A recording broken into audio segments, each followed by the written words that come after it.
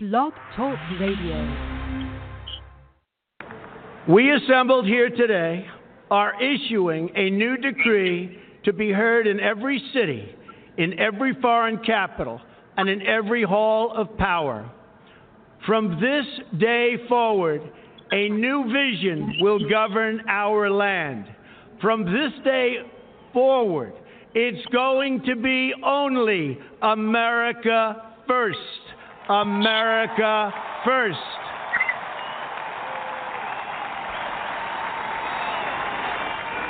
Every decision on trade, on taxes, on immigration, on foreign affairs will be made to benefit American workers and American families.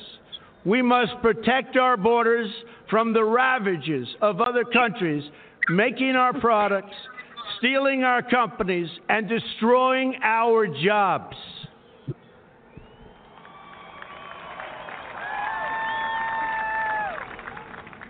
Protection will lead to great prosperity and strength. I will fight for you with every breath in my body, and I will never, ever let you down.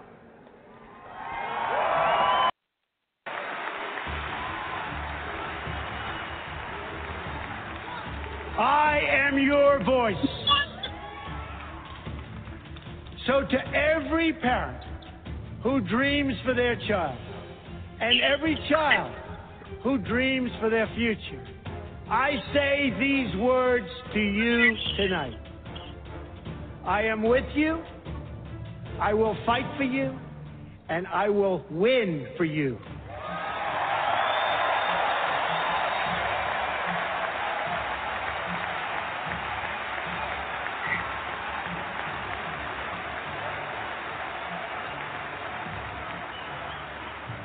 To all Americans tonight, in all of our cities and in all of our towns, I make this promise. We will make America strong again. We will make America proud again. We will make America safe again. And we will make America great again. God bless you and good night. I love you.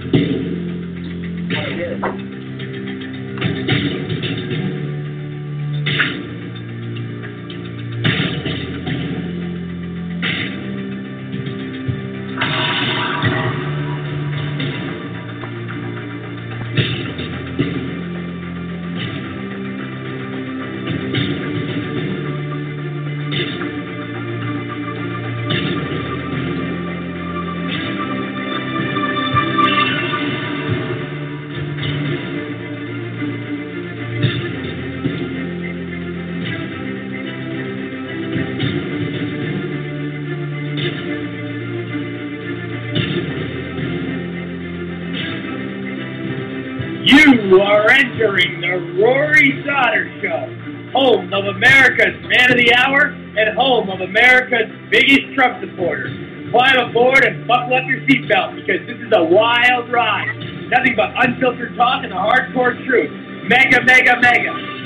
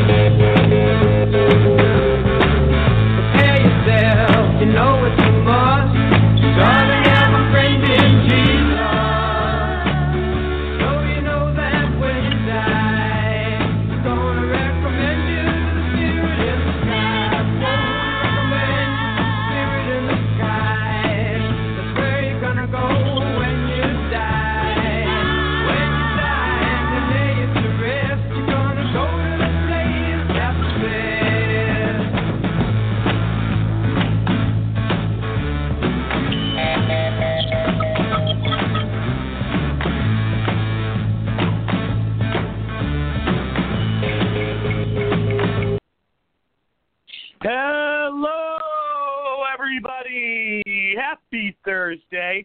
This is Rory Sauter. Thank you for listening to the Rory Sauter Show. I hope you all are having a great day. I hope everything is going well accordingly. The weekend is approaching, which is always very exciting and very, very. I always get very enthusiastic and energized when we get to this point of the week. I love the weekends. I really enjoyed yesterday's show. We got a lot discussed and a lot addressed. Got a lot of good feedback from our listeners. The guests were great yesterday. I mean, we had a phenomenal show. So I want to thank all the guests. I want to thank all my listeners as well, like I do every episode. We have a lot to get to today. There's certain things that I didn't get to yesterday that I will get to today that are pivotal topics for what's going on. Please remember, everybody, you can visit thedonaldjtrumpstore.com. Again, that's thedonaldjtrumpstore.com for all of your creative, unique, and customized President Trump merchandise and apparel. Also, you can also visit rorysauter.tv whenever you want to find out more about me. And I also want to give a shout-out to getyourappbuilt.com. Again, that's getyourappbuilt.com. Today's show, though, we have scientist, geologist, political strategist, change analysis researcher, and best-selling author Greg Wrightstone will be calling in. We're very excited. And we'll also be having criminal defense attorney, former prosecutor, political strategist, lobbyist, constitutional expert, and best-selling author David Shostokis will be calling in. So we were very excited to hear from them. The opening story, though, obviously for me today and for what went on, President Trump, was in breaking ground and did a big speech in Wisconsin for the opening of the new Foxconn plant, which is going to be building people's iPhones. I mean, this is something that is absolutely incredible. It puts so much money back into our economy. It's creating thousands and thousands of new jobs. And Trump even said in his speech today, this is the eighth wonder of the world.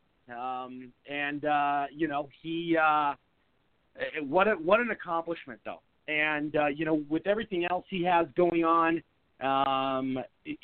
there's all these great things. I mean, every day it's a new thing to look forward to. And, I mean, with the Supreme Court pick, with his next choice, I mean, that's going to be so exciting and going to be so positive and effective on us conservatives for many generations to come. I mean, this basically gives us the majority for a long time. I mean, this is such an amazing big deal.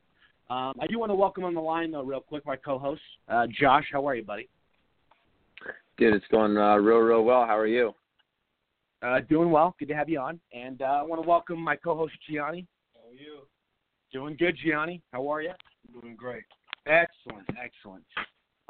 So what I do want to get to, though, is it was announced today that there will be a Trump and Putin summit, which is extremely, I think, exciting. Having a relationship with Russia is a good thing in so many aspects, in so many ways, economically, from a war standpoint as well. Obviously there's so many different variables, and liberal heads are going to be spinning, and all these conspiracy theories and all these different fabricated stories will be coming out. But there is a set date as of today. It'll be July 16th, and I am going to play a quick clip, just kind of describing what's going to be going on. 1, 2. We have learned that we are going to be traveling to Helsinki, Finland on the 16th of July. That is the date and the place where President Trump will sit down with President Vladimir Putin of Russia for a summit that will be tacked on to the tail end of the president's upcoming trip to Europe, in which he'll attend the NATO summit in Brussels, as well as a UK visit to stop by and see Prime Minister Theresa May. So mark that in your calendars. Helsinki, Finland, the 16th of July for the Trump Putin summit. Now on to Justice Anthony Kennedy, long considered the center of the Supreme Court, a crucial swing vote, sometimes siding with conservatives, sometimes siding with the liberal side of the court. He was often known as the 5 in 5-4 decisions. Now the president has the opportunity to solidify a conservative majority in the court for years to come. Last night paying tribute to Kennedy at a rally in Fargo, North Dakota. Listen here. Great man. And I'm very honored that he chose to do it during my term in office because he felt confident in me to make the right choice and carry on his great legacy. And now comes the difficult work of choosing a nominee to replace Justice Kennedy. The president has promised that he will choose a candidate from his published list of 25 conservative judges. The front runners are all appellate judges. Brett Kavanaugh from the D.C. Circuit Court of Appeals, the 7th Circuit's Amy Coney Barrett, Thomas Hardiman of the 3rd Circuit, Raymond Ketledge, and Amol Thapar, both from the 6th Circuit. With so much at stake now, again, really sort of cementing in a conservative majority here, the president is expected to run into a buzzsaw of opposition from Democrats in Congress. The next vacancy after this one may be even more difficult because that could make the court 6-3. The president last night saying Senate control is going to be a huge issue in the November election. Democrats want judges who will rewrite the Constitution any way they want to do it and take away your Second Amendment, erase your borders, throw open the jailhouse doors, and destroy your freedoms.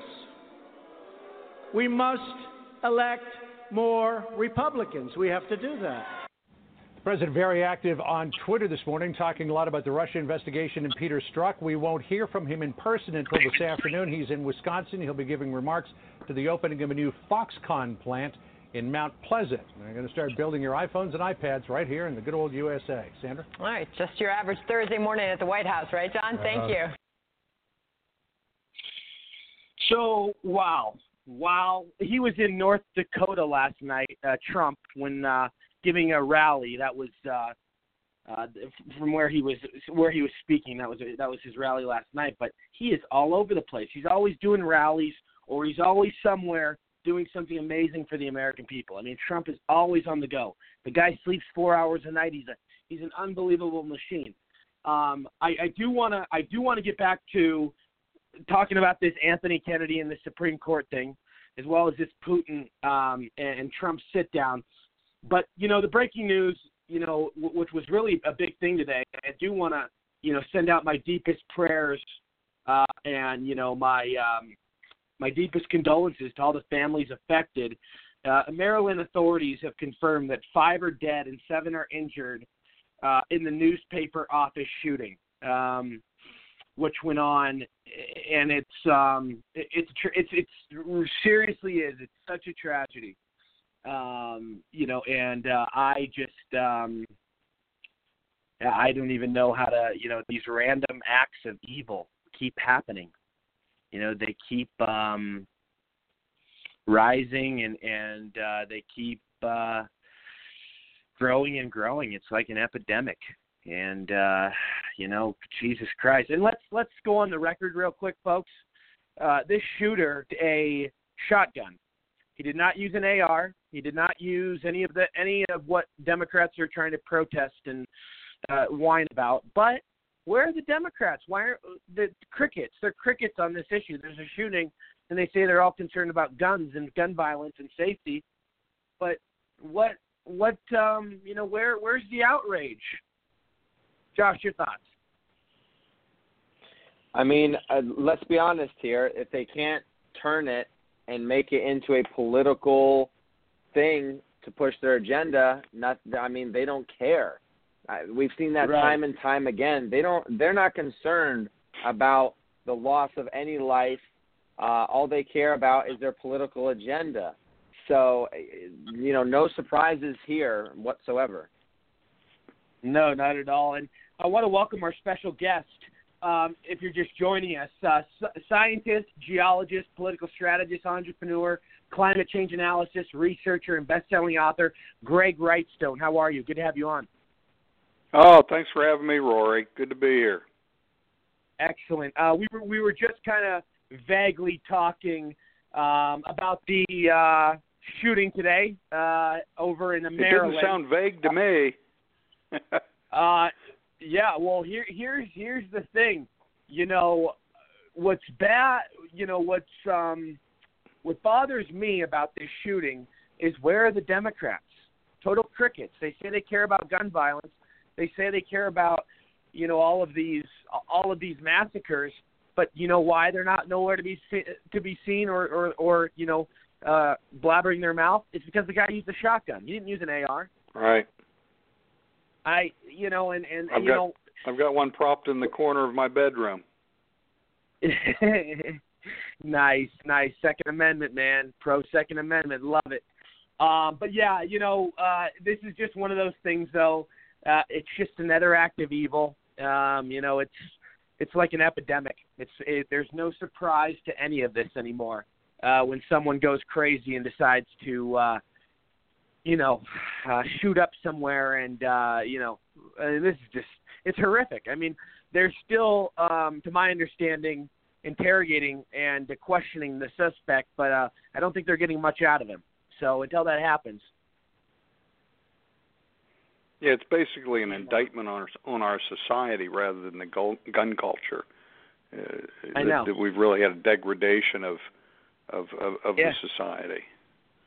And I've always said, you know, the Democrats want to say we have a gun problem. No, we don't. We have a mental health problem. We have people that get ideas, or, you know, whether it's they watch a movie or they play a video game, or they're just pure evil in their head. And I've always said, if somebody has a plan to carry out an attack, they're going to do it, and they're going to find a weapon off the street to do it. Let's face it, there's millions of illegal guns on the street. How the hell are you going to get them off the street, Democrats? You guys want to put a law in place, but look at where most of the shootings happen, in gun-free zones. It's pathetic. Yeah, if I could throw in my 2 cents here, the mental illness aspect that goes untreated. Our oldest son, who passed about a year ago, suffered most of his adult life, and there's nothing out there to help these people. Thank you, but there's nothing out. It's just incredibly painful for families that go through this, and there's no place for people. There's no treatment. The treatments that are available are so incredibly expensive that the regular Joe, unless you're independently wealthy, you can't afford to be put into these long-term treatment facilities, and they get passed around and right back out on the street, and it's difficult. We're not alone in that, in going through this. And you bring up a good point. You really do, because there are so many people that need help, and you know, sometimes they don't know who to turn to. Sometimes it's lack of finances. And I really want to blame a big part of it on the terrible insurance plans and policies that the Obama administration put into place for so many years. That basically I think a lot of it was trying to normalize the people that aren't normal, and they shut down the institutions that housed a lot of these people. They thought they were doing the right thing by doing that, and in the end, it hurt the people they were trying to help. And now they're out on the street instead of being in an institution. And there's just no place for these people with depression and mental illness. Yeah, and you know, it really is an epidemic. I mean, it's a thing that is a constant issue and you know, scenario going on in this country. And a lot of times, it's hard to help some of these people because they don't want to be helped, and they're not as open-minded as they should be. But there's also other scenarios where, you know, these people can't just fight. It's too hard to fight off the demons. I mean, people live with so many demons. You know what I mean? And if you don't mind me asking, you know, I don't want to get too deep into this, but what did your son struggle with? Depression? It was depression, and he had a family history of mental illness on his mother's side. So, I mean, it was generational. Gotcha. grandfather, father. It was incredible. And but actually, when he did pass, it was for unknown causes. You would think you first think about opioid or heroin or suicide, and it was just his death was actually just extremely bizarre in that there was no cause of death. So and in fact, in my book, Inconvenient Facts that I've just written, I dedicated in the dedication page, I dedicated the in memoriam to him, and then dedicated the book to my granddaughter, who was just born after his death. So I said, one life ends and another begins, and it's incredibly the cycle of life. Now, please elaborate and describe. They didn't have the autopsy showed no, like, I know it. They did an autopsy, blood work. When the blood work came back, there was nothing. Yeah, the medical examiner here, who's actually worldwide renowned. I'm calling from Pittsburgh, and he said this is. He says, I can always find a cause of death. And he said, we find no reason why this young man should die. And because they did more extensive tests than they normally did and still could find nothing. So,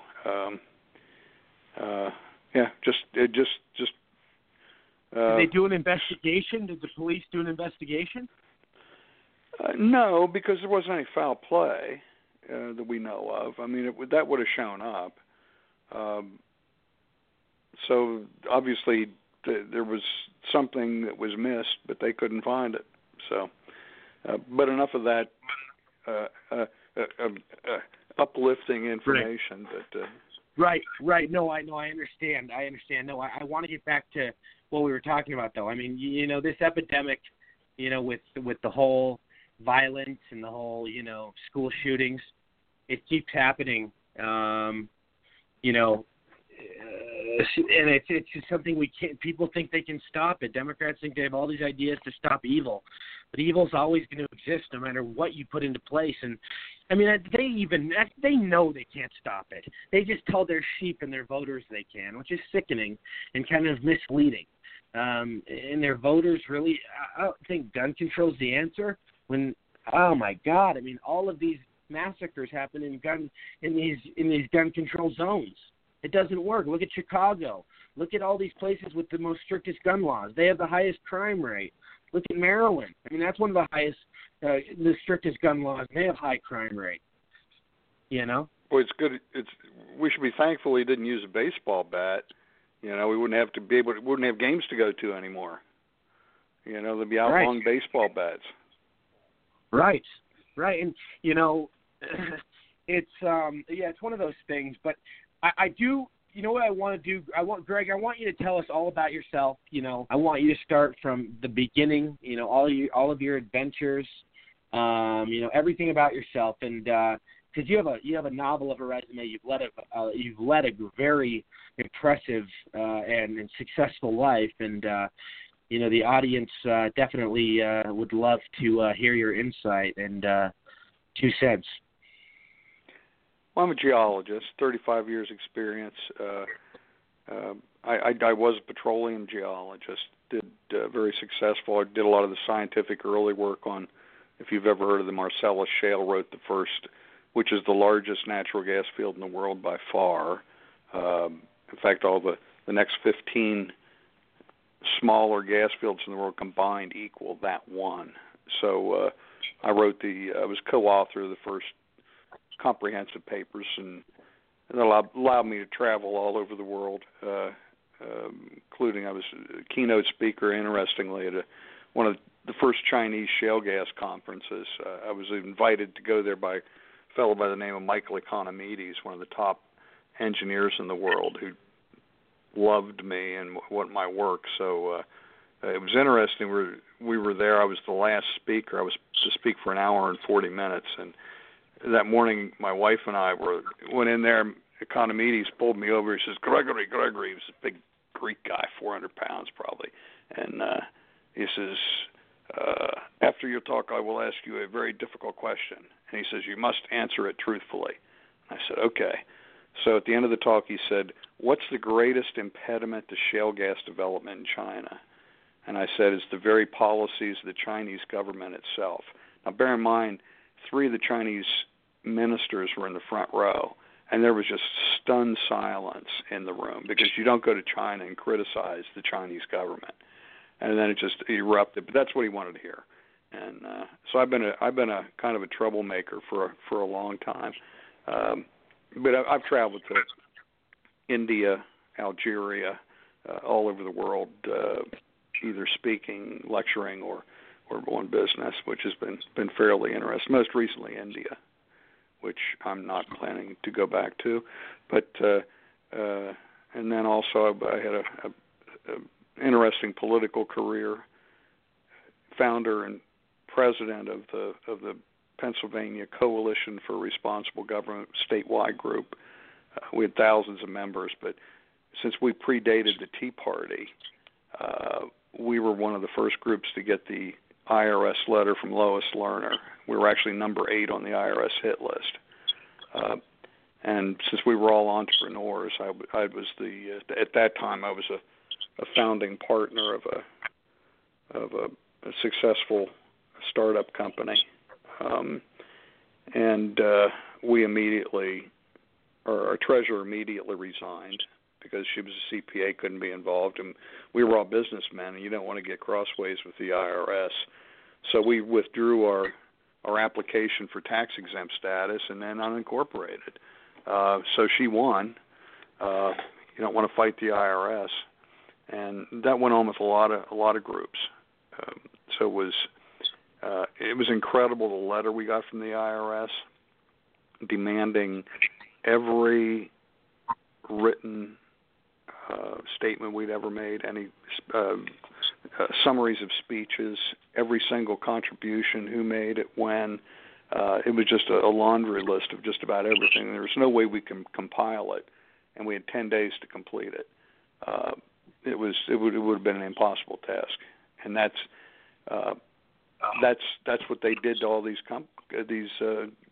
Tea Party groups, the conservative groups, and so they were very successful getting some of us out of it.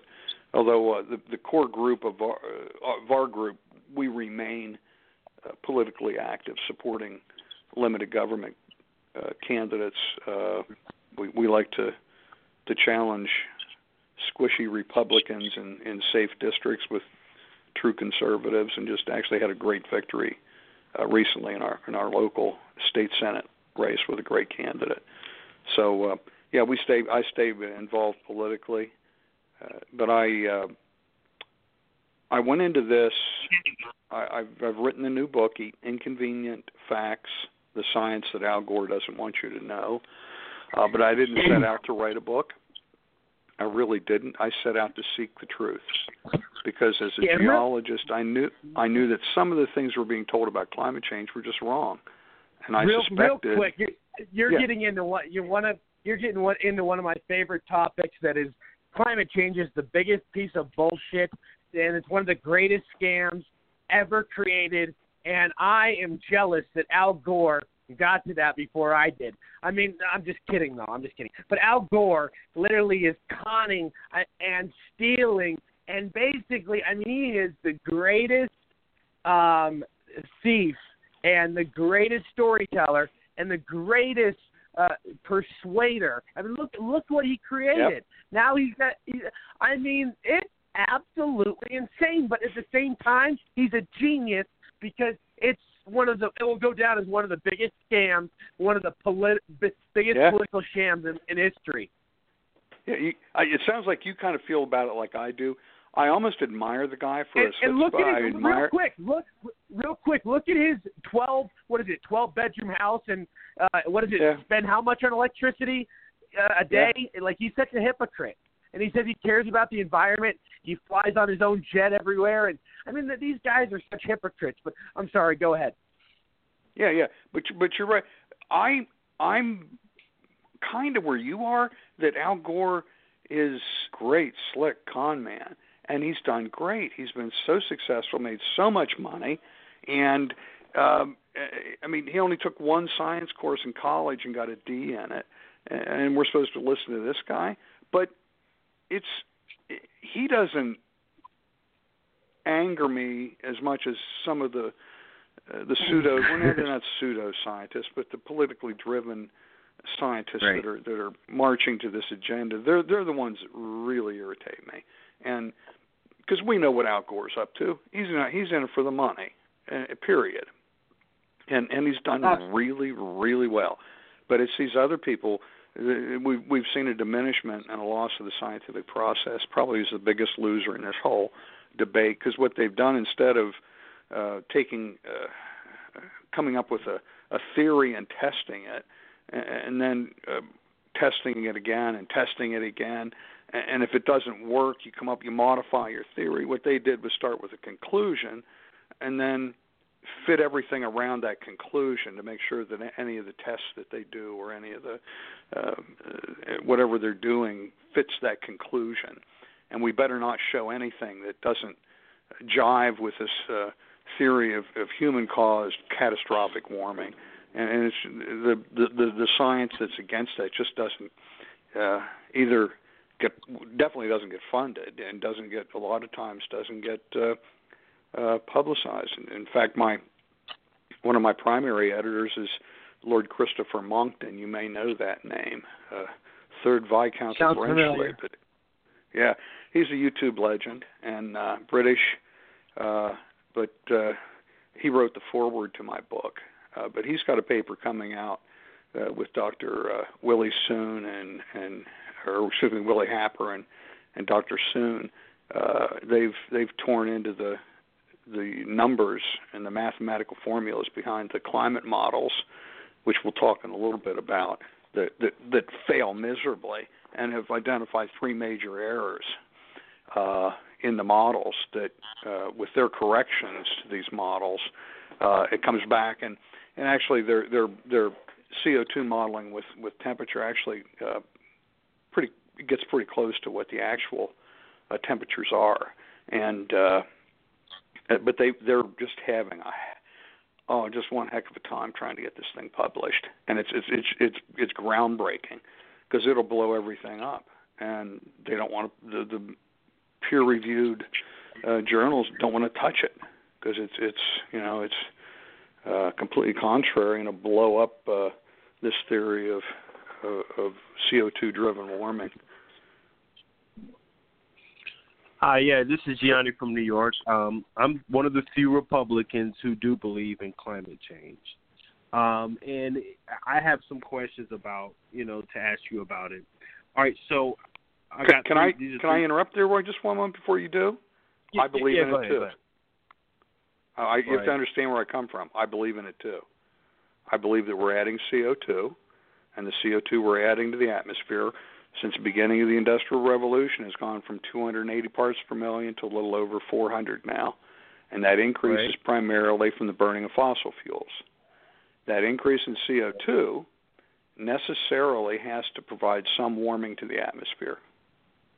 Period. Mm-hmm. It does. But I believe it's completely overwhelmed. I think it's modest and entirely overwhelmed by the natural forces that have been driving temperatures for hundreds of millions of years, because those same natural forces didn't stop functioning at the beginning of the 20th century. So when I say it's a hoax, I mean what we say. My intention there is that it's primarily man-made, and where I believe it's mostly natural. And the overarching theme of my book is that the rising temperatures and the increasing CO2 are showing tremendously beneficial effects on the Earth and on humanity. And the bad things we hear about. Go ahead.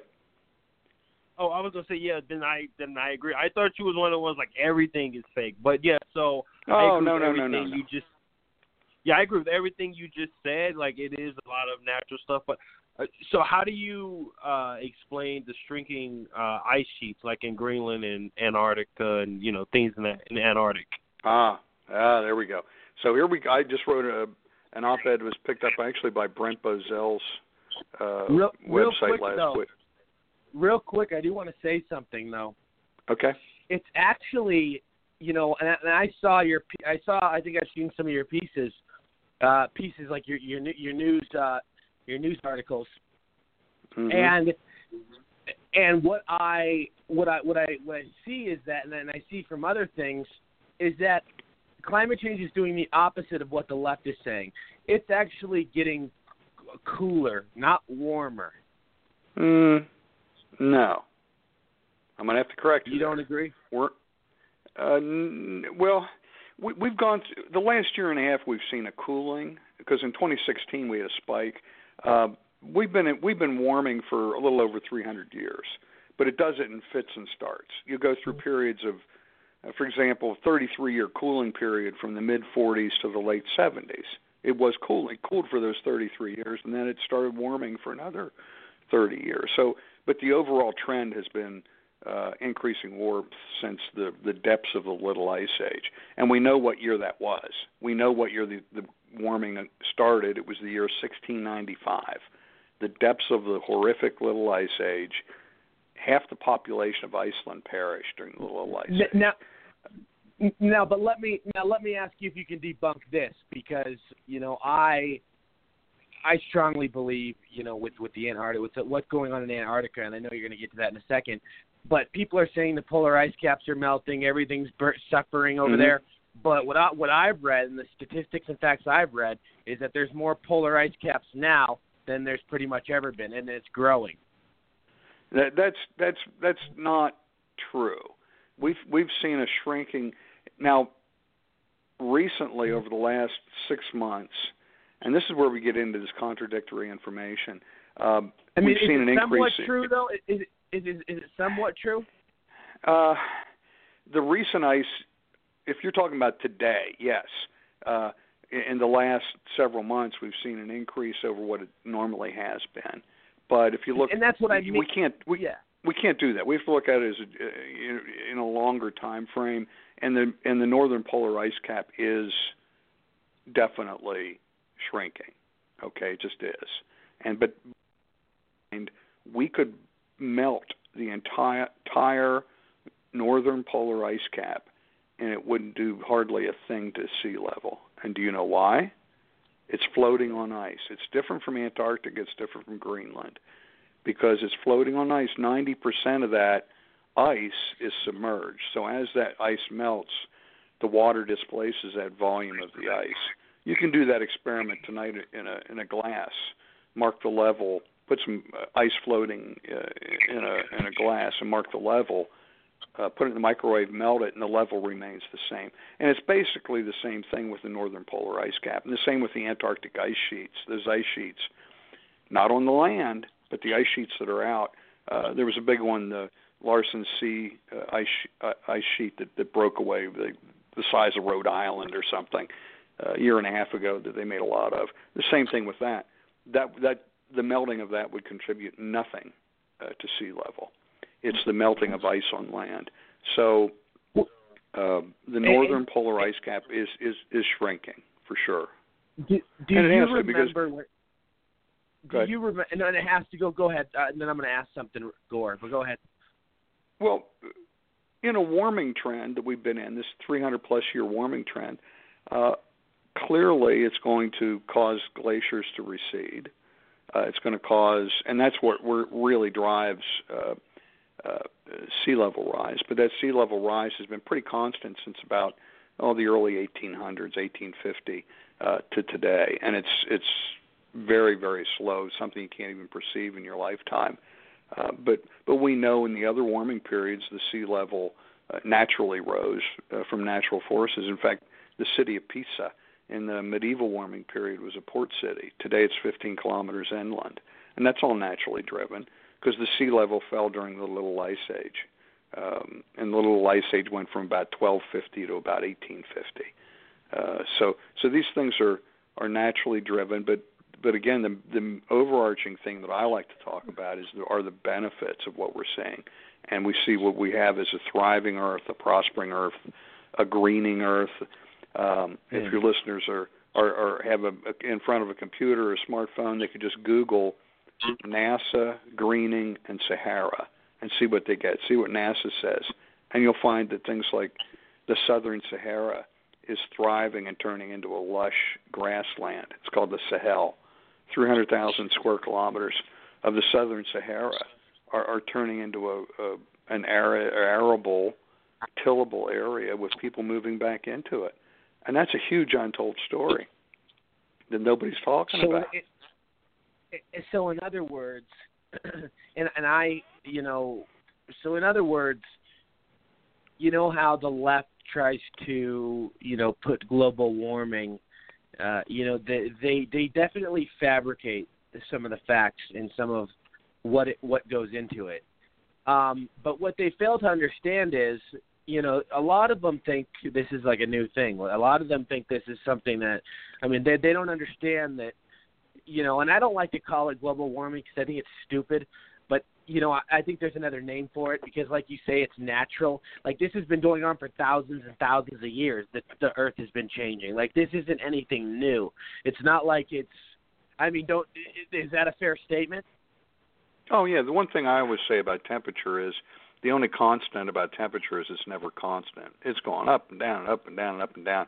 And it's all been naturally driven, and it's just – we can go from – look back 600 million years, look over the last 10,000 years, and we see that CO2, and particularly over during the last 50 million years where we've been in glacial periods, and we're actually, your listeners may not know, we're in one of the coldest times of Earth's history. You might have seen one of my op-eds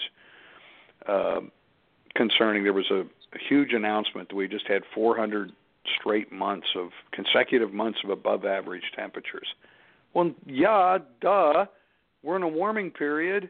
If they take, they took the average of the 20th century. Yeah. And I said, well, no, we had 600 million years of below average temperature because I took it back 50 million years, and the average of the last 50 million years is way below what the average of Earth's history is. And the same with CO2. We see, again, we're at 400. There was all this hue and cry that we'd gone to 410 parts per million of CO2. It was dangerously high levels. 410. The average throughout Earth's history is 2,600, 15 times what we are today. The average. So no, we're not actually at dangerously high levels. We're actually CO2 impoverished. Completely opposite of what they're trying to tell you. In fact, there's a great chart in my book showing 140 million year decline of CO2 from 2,500 parts per million in a straight line down to what I call the line of death. That's 150 parts per million below which plant life can't survive.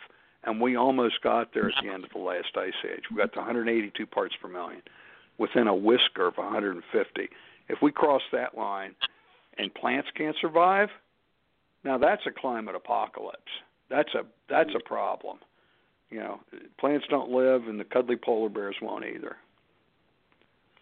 So real quick, and then I want to let Josh respond, my co-host, and then Gianni, of course. But Al Gore, he, remember when he said, "Sell your houses.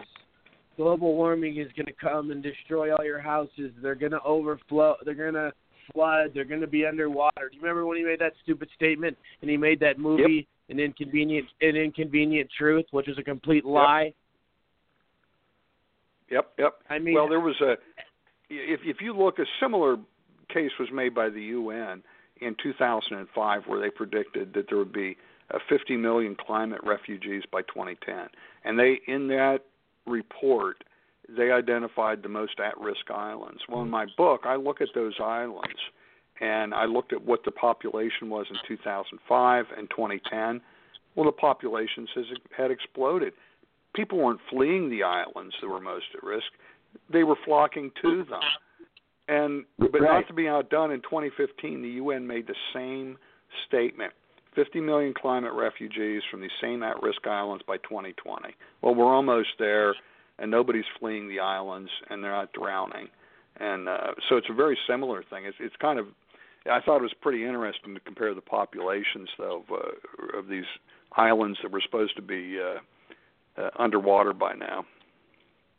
And let's face it, you know, a lot of these people that are talking about like the leftist ideology of climate change.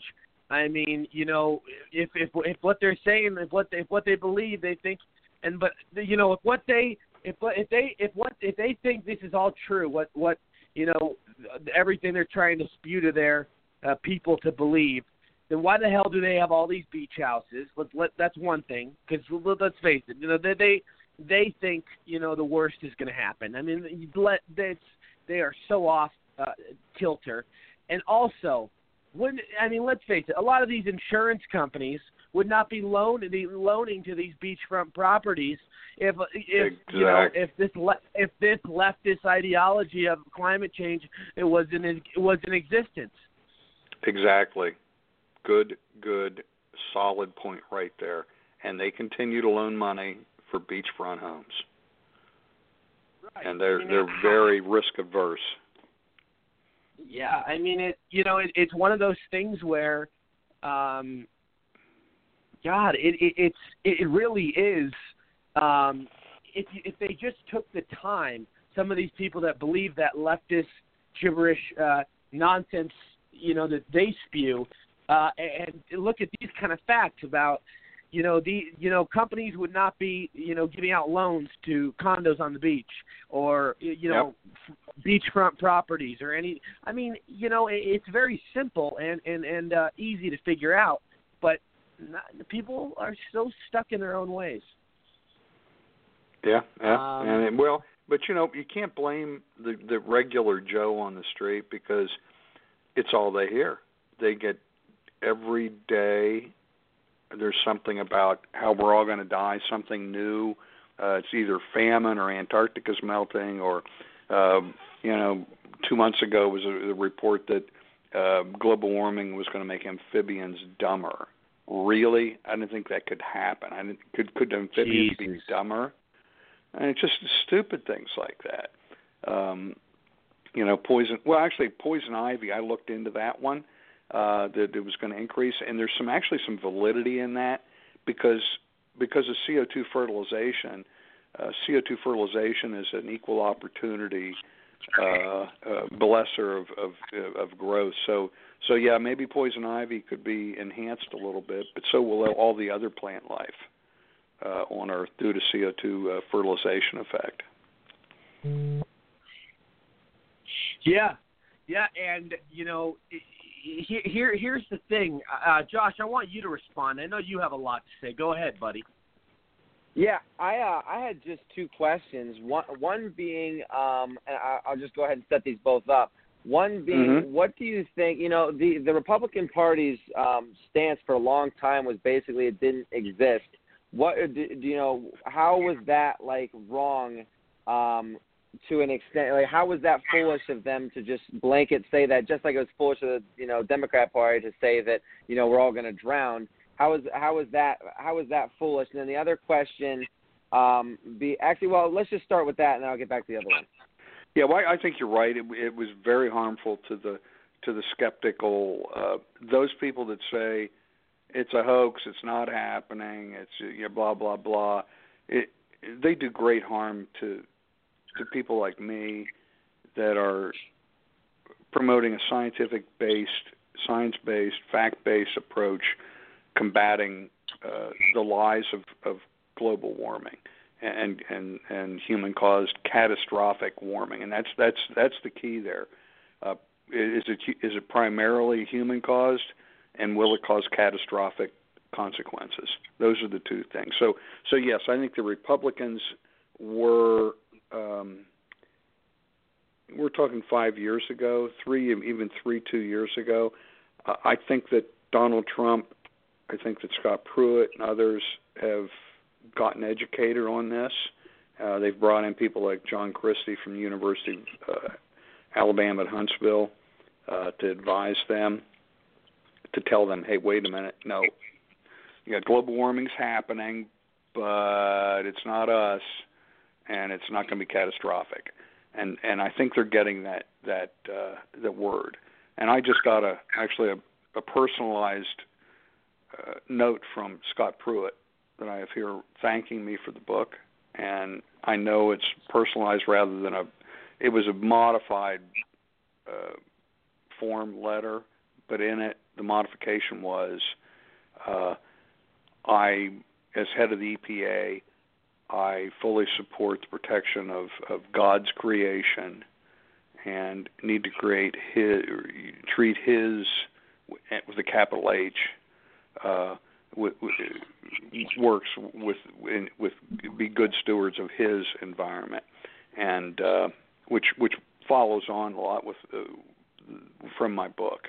And I also got a handwritten note from Ryan Zinke, head of Interior, actually quoting from the book. So we're getting the book out there, and I've actually got a note signed by Donald Trump too here, thanking me for the book. But so we're getting the book in the hands of the right people. And if actually we heard Scott Pruitt just a few weeks ago, whenever he said this, I had my primary editor and my brother that was key and influential with the book. They were texting me going, Pruitt's read the book, because Scott Pruitt said, he asked the question, how arrogant is it of us to know what the ideal temperature of the Earth is? And to that, which is a great question, how do we know what the ideal temperature is? But Dr. Michael Mann from Penn State, who is he's the creator of, if you might recall, the hockey stick, if you might know that, huge catastrophic warming liar. And excuse me, did I say liar? I didn't mean that. He's very litigious. I shouldn't have said that. Real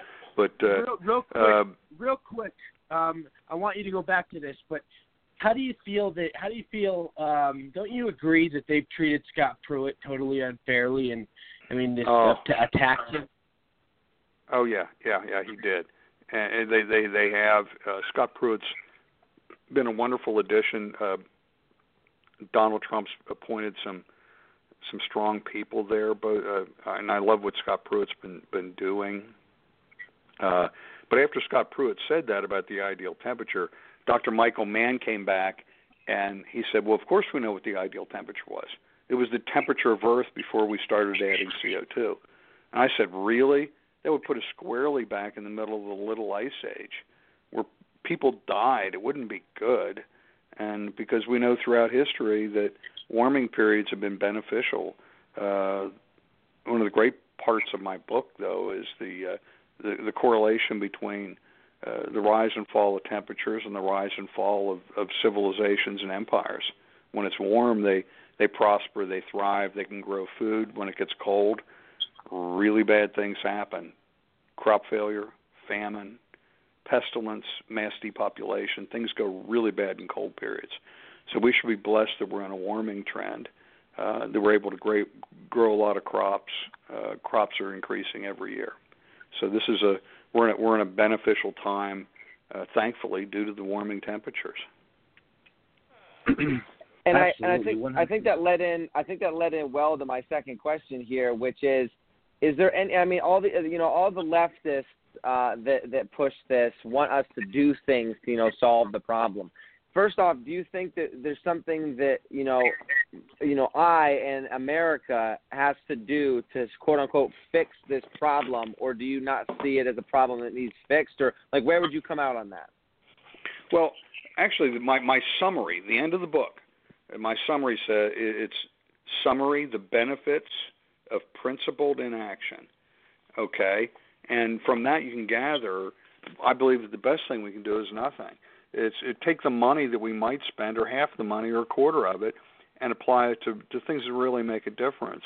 Because even if we enact, if you look at what, and using the climate models that the Intergovernmental Panel on Climate Change, IPCC, uses, if all the countries on Earth actually adopted the Paris Climate Accords, it would scarcely affect temperatures. Very, very little, be less than half a degree centigrade. And for what's estimated to be $100 trillion, Bjorn Lomborg from the University of Copenhagen estimates $100 trillion by the end of this century that we would be sucking out of the Western world. and primarily the United States, and for virtually nothing. So what we want to do is impact our economy, hamstring us, and it just does not make sense. And why are we doing it? Because I opened my book up with a quote from H.L. Mencken, and to paraphrase, he said that governments and institutions need to create these imaginary hobgoblins of alarm with which to frighten the population, and you need to frighten the population enough so that they'll gladly accept otherwise onerous and painful regulations like the Paris Climate Accords. Why else would we accept the Paris Climate Accords? It's going to hurt us. It's going to hurt our economies. It's going to drag us down. It's going to be nothing. We get nothing in return. Right, and we're the only nation on Earth that's reducing its CO2, and it's all free market driven because of, thank God, fracking and natural gas is driving down. We're reducing our CO2 output, and that's I'm a big. I've got a bumper sticker on my car that I've got that promotes the book. It says "I Heart CO2," and whenever I go anywhere, I'm wearing a button, and "I Heart CO2." I need to send you guys books, and I'll send you some of my stickers, my "I Love CO2" stickers, and because I think if you were on my blog post there at inconvenientfacts.xyz, you'll be able to see one of my blogs, and one of the op-eds there was, I think it was Daily Caller I was on. That one was, I love carbon dioxide, and you should too. And man, it caused the radical environmentalist heads to explode when I write stuff like that. Yeah, and I know that I know you were talking about. I think you said something. Must have got changed in the topic, but you were talking about a trip you had to Antarctica, and you were going to kind of debunk some things that the liberal. I didn't have a trip there. No, I didn't have a trip there. No, there was must be a confusion there. I'd like to go. Yeah, I thought you said that. I thought you said that earlier in the show. My bad. India maybe. Okay, Gianni has a question for you. Here you go. Yeah, so I definitely agree. That the Paris climate, thing was definitely hurting our economy. It was very much terrible. But when it comes to the human environment and things like solar panels and solar energy and things, I'm a big advocate for that. And do you think that would help? Because when you go in cities, like let's say you got New York City or, downtowns, it could be terrible toxins and things in that nature, an atmosphere for, human people and sometimes life. So are you an advocate for solar energy, or, is it kind of like overstated or kind of, done over? I'm not a proponent of solar energy, except in as a mass produced energy. I think there are applications for it in remote areas, but if you want to think you're going to power the United States or large areas with vast solar arrays, I think that's a huge mistake. I think it has a really good application in remote application areas, India, throughout Africa, where they don't have a network, where there's no way to get electricity. That's a really good idea there. But as a mass-produced electricity, no, I don't believe so. And wind power is, I just wrote an op-ed here a couple of weeks ago. Here in Pennsylvania, the Pennsylvania Game Commission, that controls 1.5 million acres in Pennsylvania, actually banned wind energy, any wind turbines on their property, and their areas, their properties that they control, and it's controlled for wildlife and hunting and such, are very much in demand, and because they control a lot of these ridge tops along the Appalachian Mountains that are prime industrial wind energy areas that would be great for the industry, but they banned it because they said they saw no way that you could that wind turbine and wind energy could safely be used without harming the wildlife, the nature, and allow people to continue hunting and enjoy the properties, because frankly it's dangerous. And Germany, they're seeing that today. They've got aging infrastructure of wind turbines that are catastrophically failing on a more regular basis as they age. And these things, you don't be camping out under a wind turbine, because man, when these things when these things catastrophically fail, it's ugly. And actually, the ones that don't catastrophically fail in areas, you don't have to worry about it in Arizona, but in the northern climes like we have here, ice throw and ice fall is a huge danger. These things are moving it up to speeds of 200 miles an hour, accumulating ice, and then throwing it for hundreds of yards. And boy, you don't want to get hit with a piece of ice being thrown 200 miles per hour. So no, I'm not a big proponent of mass solar energy. I like fossil fuels, and there's what the problem is. Fossil fuels have been demonized because of carbon dioxide, and again, what we see are mainly benefits from carbon dioxide. And I think the reason they get demonized, it's the left for their political gain. It's not on their agenda, and they've been doing that for a long time. And that's nothing new. I mean, don't you agree? The left purposely does that. Oh, of course. It's I get asked a lot of times about the political ramifications because, and sometimes when we talk about this, it's almost like we ought to be wearing a tinfoil hat. Because it sounds like this massive conspiracy, and but the science, the facts, and the data back up what I'm saying. I just don't know. It's hard to fight these guys. There's an old saying that if Bill Clinton took a shit in the street and he said it was a good idea, the Democrats would go in the street and eat it. But real quick, very important. So, did you hear California is making houses having houses have mandatory solar panels? I heard that. And what is your thoughts on that? I mean, don't you think that is against people's rights in a way? Don't you think that crosses certain lines? Well, as a limited government guy, what do you think I'm going to think? Of course, it's awful. It's horrible. It crosses legal boundaries. Don't you agree? Yeah. Oh yeah. It's criminal. Yeah, I can't imagine it could withstand well, it's California. Yeah. I was going to say it won't pass constitutional muster, but in California it might, for everything we've seen. I mean, California is turning into a third world country in every single, way, shape, or form. I mean, you can't even. It's absurd. I mean, the kind of misery and lifestyle that is being led there. The middle class is all leaving. Coming to Arizona. Exactly. Yep. In Phoenix, a lot of them have came here. Josh, go ahead though.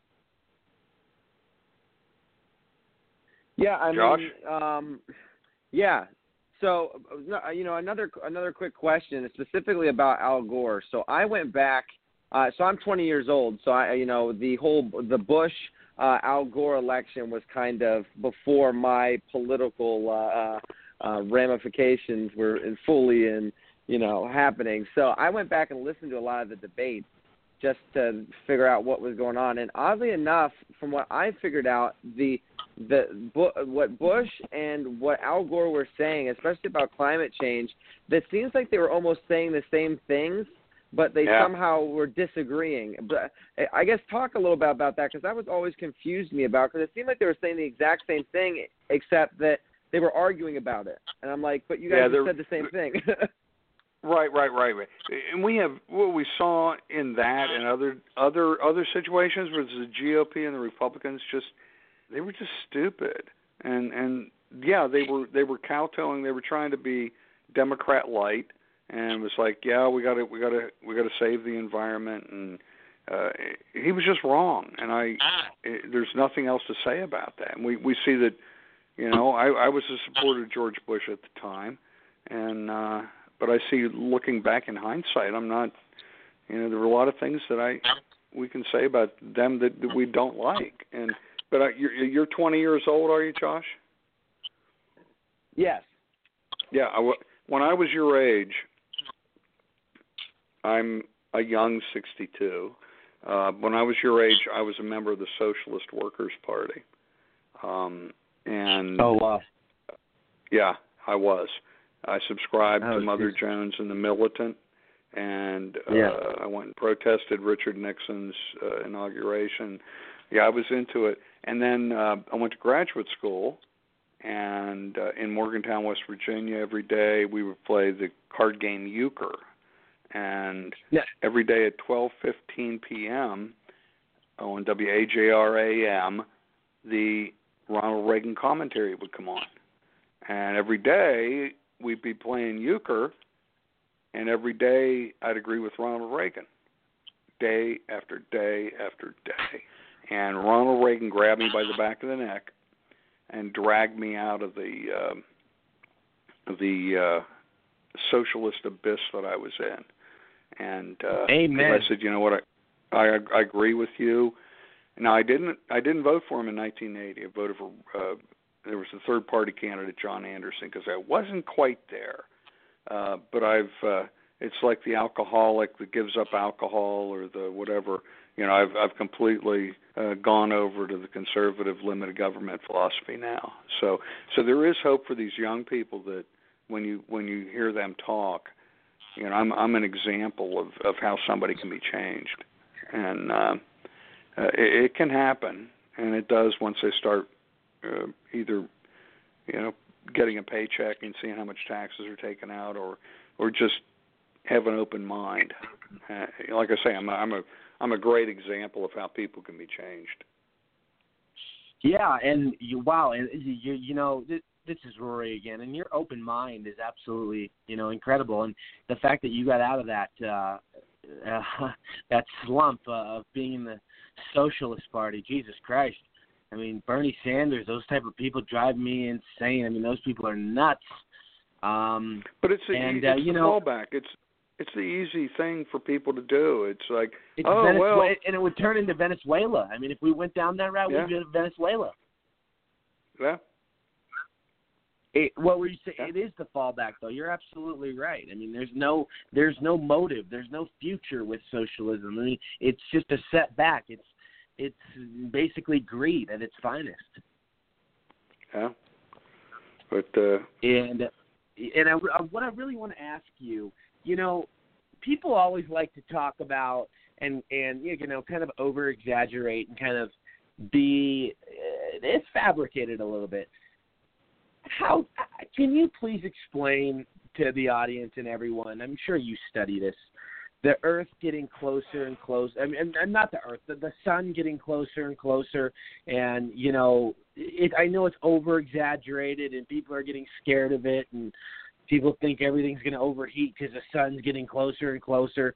But please, can you kind of explain that a little bit? Please forgive me. I have no idea what you're talking about. I've not heard anything about that. Like the sun getting closer to the Earth, like the sun is getting closer and closer. I'm not buying it. Well, that's you know what I'm talking about, though? We're talking. You're probably talking hundreds of millions of years, and just it's right. It's not getting close. And that's what the liberals, like these liberals, like the way. I've not heard anything about that. You've never, that's been something that's been driving people crazy. Like they think that's really affecting global warming. Oh, I've not heard anything about that, but I do hear. I mean, the sun is probably the primary driver of temperature change, but it's not because we're closer. Well, It is because of the what are called Milankovitch cycles, that we're in a 100,000-year Milankovitch cycle, that due to the eccentricity of the Earth's orbit, we get closer every 100,000 years. That drives the interglacial warming, but there's nothing really significant about us getting closer or farther. What's driving a lot of the temperature is really appears to be primarily the magnetic activity in the sun and the sunspots. And because we know that the coldest period over the last several thousand years was the Maunder minimum, when the sunspots just stopped almost, and the Earth experienced terribly cold period. And here's the part that bothers me as well, is that when all of these massacres were occurring, like Hurricane Harvey, all of these different things, all of the first thing the Democrat channel, CNN, MSNBC, goes to is global warming. That's the first thing they blame it on.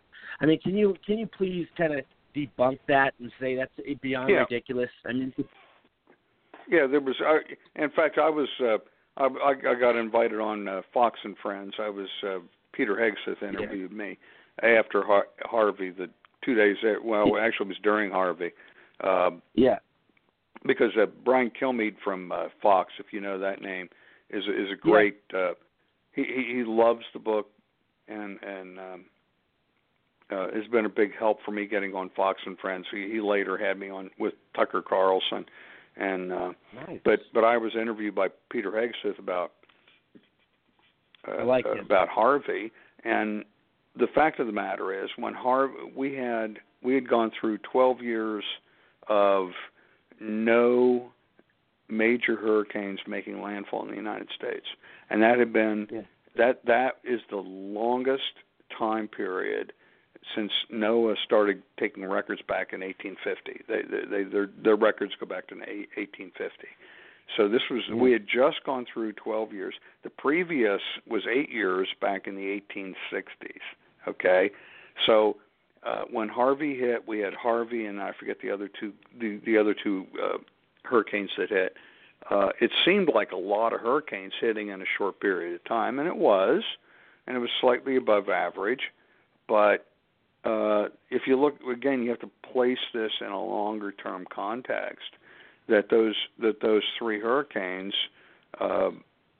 punctuated a cycle of 12 years without any hurricanes of major Category 3 or above hitting the United States. So whenever and Harvey had nothing to do. It was a Category 3 when it hit.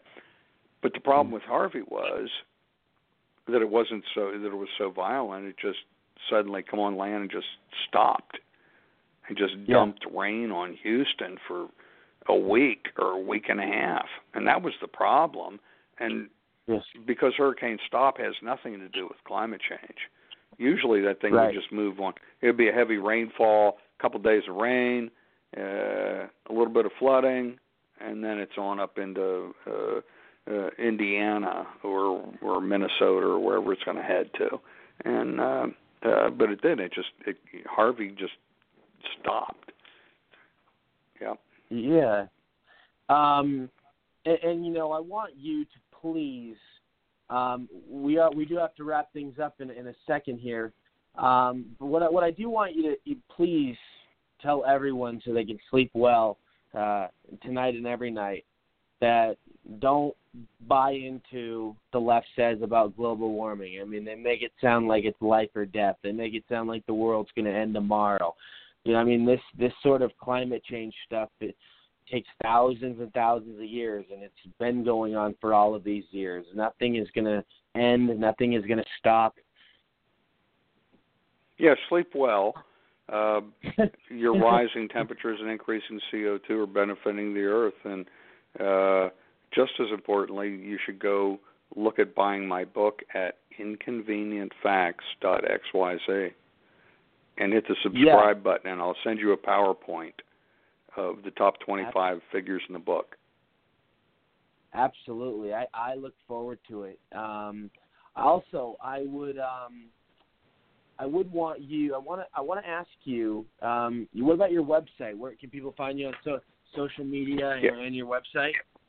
Yeah, inconvenientfacts.xyz. And okay, inconvenient facts. Oh, go ahead. .xyz. Inconvenientfacts.xyz. Okay, excellent. And real quick, do you? I mean, what's the best? When do you think this whole?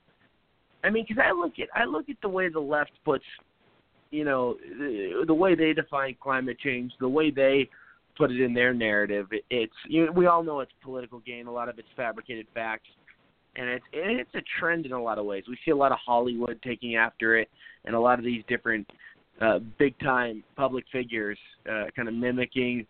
And then doing what other leftists are doing, which is promoting this garbage, the fake global warming facts, which they do. But when do you think this sort of trend will stop? When do you think they'll stop trying to brainwash people with it? Because at some point, they're not going to. Yeah, they're not going to stop. They won't. They won't cease. It'll continue going. But I'm very optimistic. I see a great turnaround.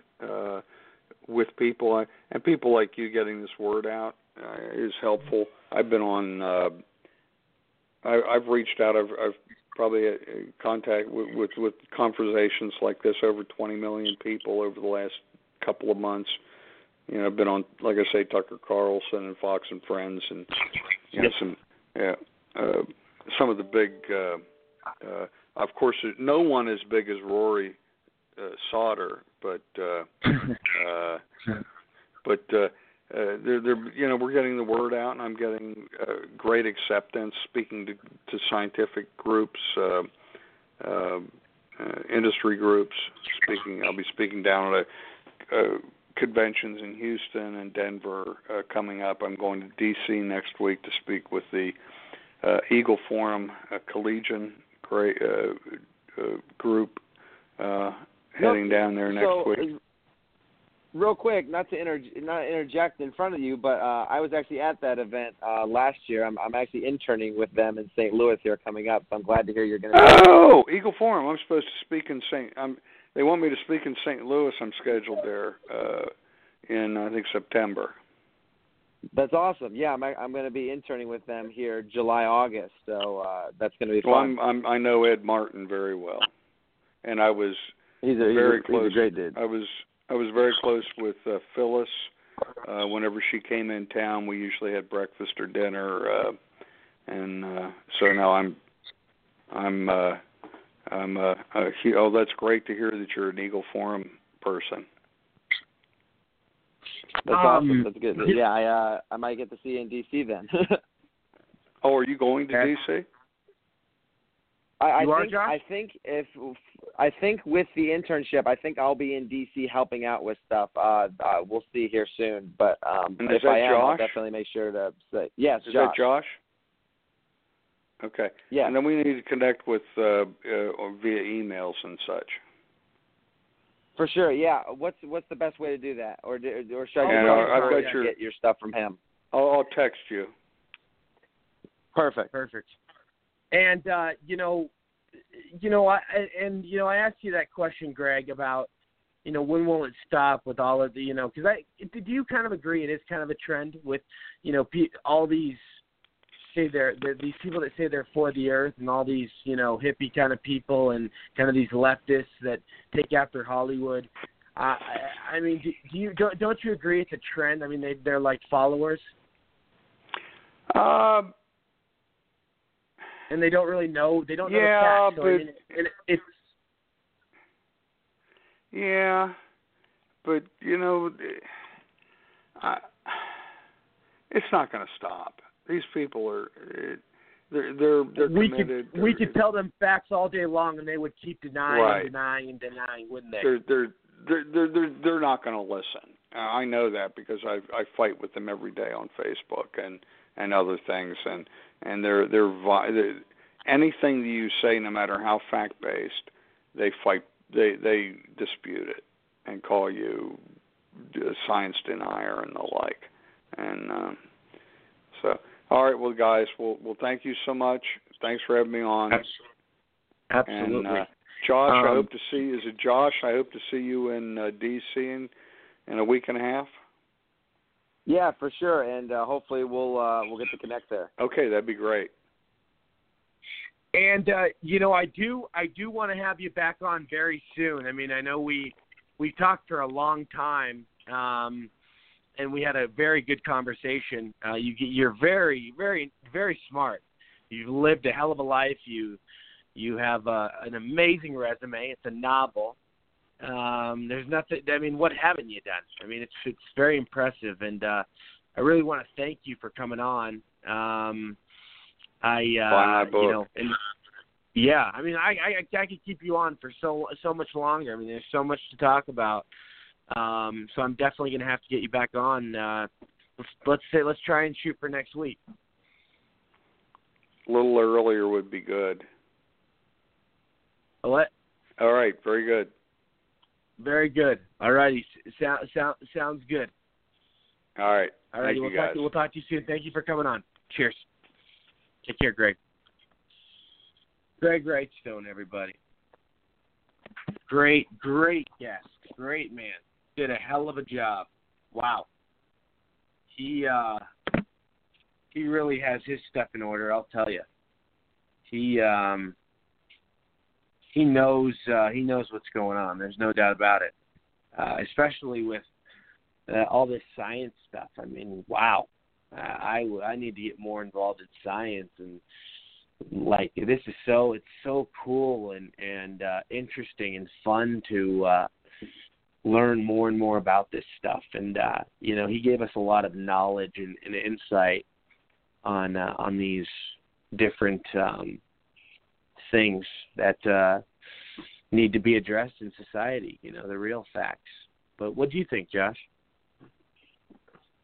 I mean, boy, a lot of the stuff he was talking about with just the different scientific facts were so far over my head it wasn't even funny. But at the same time, it made sense.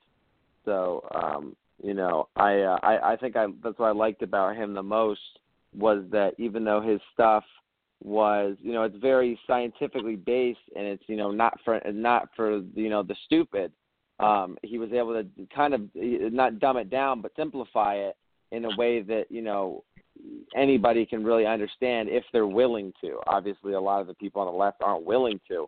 But, boy, it really goes to show that when you're willing to open up your mind, you can really, understand a lot of things.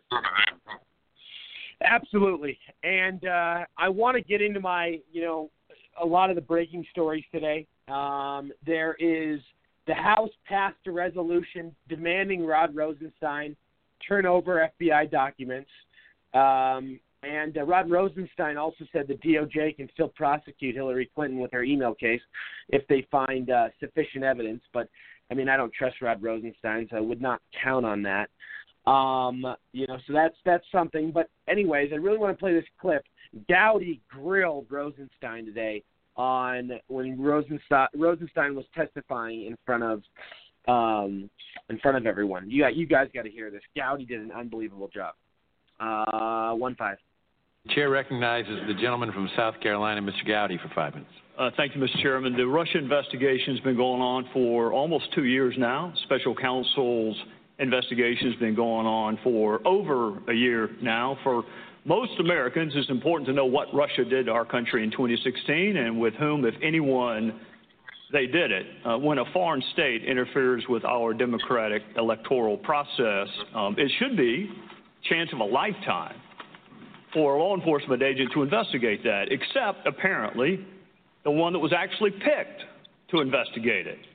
That was Peter Strzok. FBI agent Peter Strzok was picked to lead the FBI's investigation into what Russia did in July of 2016. It was a counterintelligence investigation begun in late July 2016, and he was leading it. And at about the exact same time he was picked to lead it, this dispassionate and fair FBI agent was calling Trump a disaster, destabilizing for the country. I'll leave out all the adjectives he used to describe that. I'll just go with disaster and destabilizing. Same time, his FBI lawyer girlfriend, Lisa Page, was telling him he was meant to protect the country. This neutral, dispassionate FBI agent said, I can protect the country at many levels. Same time, Peter Strzok, who was picked to objectively, fairly, neutrally look into the Russia investigation, was talking about an insurance policy with Andy McCabe and Lisa Page in the event Donald Trump became the president. All of this was happening at the same time Peter Strzok said he could smell the Trump support in Southern Virginia.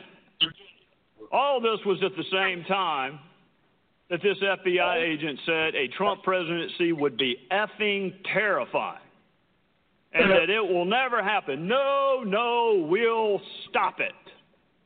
So while investigating Russia and their attempt to subvert our democracy may have been important to the rest of the country, it wasn't all that important to about a half dozen FBI agents and lawyers who were assigned to the case. For them, it was an investigation to stop Donald Trump, which then brings us to May of 2017 and the appointment of special counsel, where we find Peter Strzok again, this same supposed to be dispassionate, neutral, fair FBI agent. You would think he'd be really excited about investigating what a foreign power tried to do to this country, but you would be wrong again for Peter Strzok at precisely the same time that Bob Mueller was appointed, precisely the same time. Peter Strzok was talking about his unfinished business and how he needed to fix and finish it so Donald Trump did not become president. He was talking about impeachment within 3 days of special counsel Mueller being appointed. 3 days. That's even quicker than MSNBC and the Democrats were talking about impeaching him. Within 3 days, the lead FBI agent is talking about impeaching the president. So this is where we are. We're 2 years into this investigation. We're a year and a half into the presidency. We're over a year into special counsel. You have a counterintelligence investigation that's become public. You have a criminal investigation that's become political. You have more bias than I have ever seen manifest in a law enforcement officer in the 20 years I used to do it for a living. And 4 other DOJ employees who had manifest animus towards the person they were supposed to be neutrally and detachedly investigating. Democrats are using this investigation as a presumption of guilt, which I find astonishing, and in the long run for the health of this republic, I would encourage them to go back to the presumption of innocence that we used to hold sacred. There's a presumption of guilt. There's a desire by Democrat senators to fundraise off of your investigation. More than 60 Democrats have already voted to proceed with impeachment before Bob Mueller has found a single solitary damn thing. More than 60 have voted to move forward with impeachment, and he hasn't presented his first findings. So I'm going to say this to you, Mr. Ray, Mr. Rosenstein. I realize that neither one of you were there when this happened, but you're both there now. Russia attacked his country. They should be the target, but Russia isn't being hurt by this investigation right now. We are. This country is being hurt by it. We are being divided. We've seen the bias. We've seen the bias. We need to see the evidence. If you have evidence of wrongdoing by any member of the Trump campaign, present it to the damn grand jury. If you have evidence that this president acted inappropriately, present it to the American people. There's an old saying that justice delayed is justice denied. I think right now all of us are being denied. Whatever you got, finish it the hell up, because this country is being torn apart. I would yield back, Mr. Chairman. Either the witnesses care to respond to the... Well, I would simply respond, Ms. Gowdy. I certainly share your views about those text messages, and nobody is more offended than I about what's reflected in those messages. With regard to the investigation, I've heard suggestions that we should just close the investigation. I think the best thing we can do is finish it appropriately and reach a conclusion. And I certainly agree with you, sir. People should not jump to conclusions without seeing the evidence. I've been the victim of fake news attacks myself, so I'm sympathetic. I agree with you, sir, that there's been no allegation made by the Department of Justice or the special counsel other than what's reflected in those documents that are filed publicly, the charged folks. Nobody should draw any conclusions beyond those charges. Okay. Wow. so everybody, we saw Gowdy completely destroy and nail Rosenstein, and he's absolutely right. We haven't seen any sufficient evidence that Trump colluded with Russia. It's totally a fabricated, made-up, false narrative story. Also, over 60% of the Democrats, within a few days, within three days of him getting into office, wanting him impeached. I mean, do we see all of this bias? Do we see, the text messages, the fake dossier, what does it take? What does it take?